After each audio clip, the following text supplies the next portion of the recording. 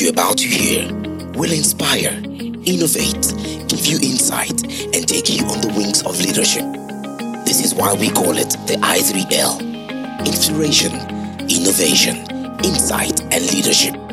Get ready to embark on the journey to greatness with Kayode Okuta. Hi, welcome to another episode of the I3L podcast. The I3L podcast is here to ensure that your leadership journey is beautiful and your experience wonderful. Every single week, we bring to you world-class content in order to reduce your learning curve and maximize your effectiveness in leadership. Last week, we brought to you Leading with Love. We spoke about the fact that those that actually lead in love are the ones that actually make great successes of their leading experiences.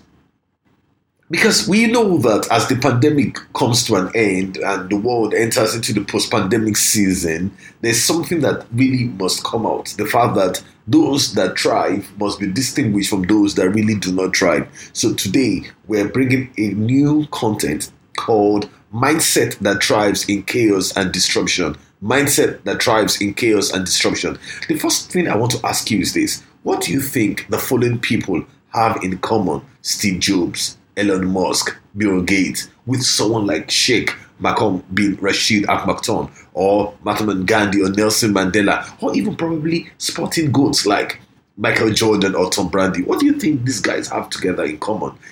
Maybe you say they're men. No, more than that. They have what we call mindset that thrives in chaos and disruption. These are the people who have become exceptionally world-class in the things they have done because of the kind of mindset that they have. Now, whatsoever field and whichever field you are in, you must develop this mindset on your path towards success and greatness. The uncommon qualities and characteristics that these exceptional leaders have are the ones that drive they drive them to anticipate, they drive them to adapt, to collaborate, and navigate and excel in disruptive times. They make opportunities, or rather, they mine opportunities when everybody is trying to do nothing. So these are the kind of mindset that actually won. These are the people that have become world changers. They play a different kind of game. And if we want to understand the new leadership mandate, what are the things that would make people win in post-pandemic time? Now, during my coaching sessions, I tell people, I said, if you wait till the pandemic is over before you develop the mindset that would win, then you have actually lost the battle. You must have the mindset. You must have the mindset that actually mine opportunities in danger, that actually see what can be done and build advantages even when the whole world seems to be in disruption. To be an exceptional leader, it's no longer enough even to be creative or to be innovative. You must have this mindset that's suitable for disruptive growth, a plan to identify and seize opportunities when no one has the audacity or confidence to reach for them. Disruptors don't just blow things up. They create and build things that result in huge positive changes. The world after COVID is accelerating the trends of disruption, fueled by technological changes and global competition. And we can't take solace in the stability of the past, neither the safety or security of past results. You remember BlackBerry, you remember HP, you remember Nokia, you remember Blockbuster were all well-managed organizations that did not thrive in a new season. So if you just want to be irrelevant, then you probably would not need to develop this mindset. But if you want to win, if you want to triumph, then this mindset is a must for you, for the teams you lead, even for the organizations you lead. This mindset helps not just organizations, not businesses, not for profits alone. It also helps societies and countries because of the fact that if you look at someone like the Sheikh Makud, there's something that happened with him. He decided that Dubai wasn't going to be an ordinary player post oil days. He decided that he was going to play a game, was going to determine how the world was going to matter in Dubai. They were not going to wait until the time that there was no more oil. They was not going to wait until the time that they were no more an oil nation. They had to make a choice even before the oil had dried up. What did he do? He decided to make Dubai like the Hong Kong of the Middle East. He played his card. Now, The challenge with many people is that they try to do catch up, or they wait for other people to start the process. And once they start the process, then they will not to do catch up. But if you remember the story of Microsoft, and when Microsoft entered into the game of the smartphone long after Apple and Samsung had delineated the market and had chosen market positions, what happened? Microsoft could not break even. The game had already been fought and won. So if you are waiting to catch up, then you may have been going into irrelevance. So disruption is often associated with new players, but it's not necessarily so. But we must think about the fact that even in the field that you are in, even the organization that you're running, even the things that you're doing, you can become disruptive. You can ask, what can I do today that would ensure that I will thrive tomorrow? Because there's one thing that is common. If you're not disrupted, then you must disrupt. If you don't want to be disrupted, then you must disrupt. The choice means that you recognize the age-long adage that says that man is the captain of his own fate. You have to take your own fate in your own hands and carve out the future that you really want. Otherwise, you will not have a part in it, neither would you thrive in it. So all these great people that we're talking about, the great Elon Musk, the Steve Jobs, the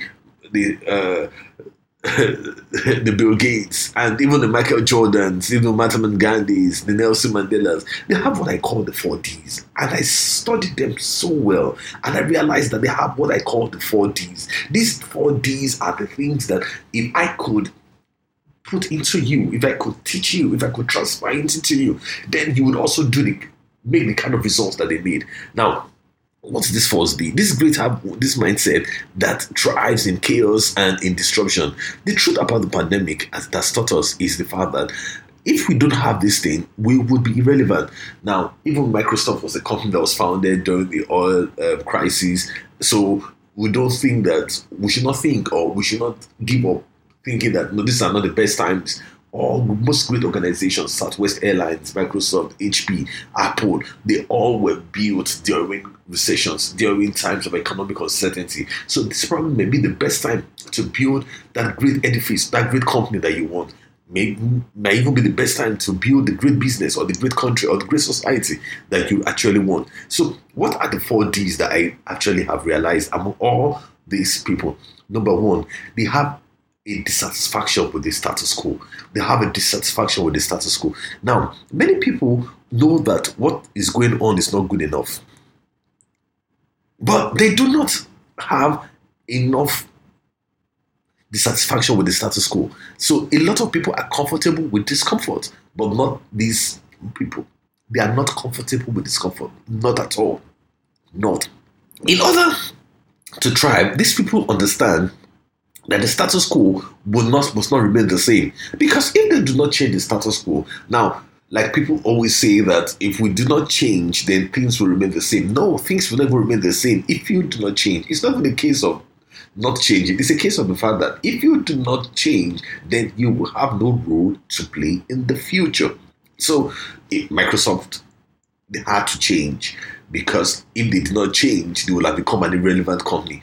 Even Apple had to change. If they did not change, they would have become an irrelevant company. So take the Sheikh, for instance. The Sheikh decided that he was going to make Dubai a world tourism center, and he decided to do that. But you know the amazing thing? The cities like Liverpool were the world tourism centers in time past. Manchester were world tourism centers. London were world tourism centers. But why are they today? They are not the first class destination for people. You know why? Because things change.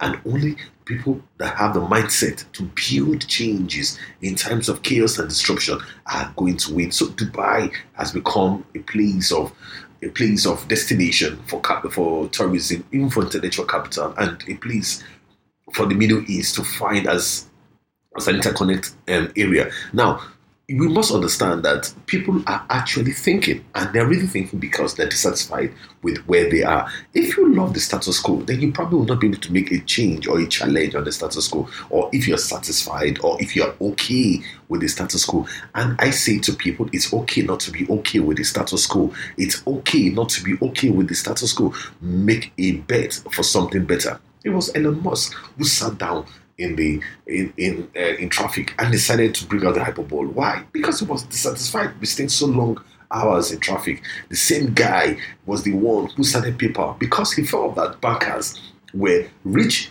but dumb people. He felt, in his own opinion, that bankers had all the biggest buildings in cities, and he felt that was not the right thing to do. So he started PayPal, and PayPal became a success, and he sold it off and decided to go and do other things. So they are always dissatisfied with the status quo.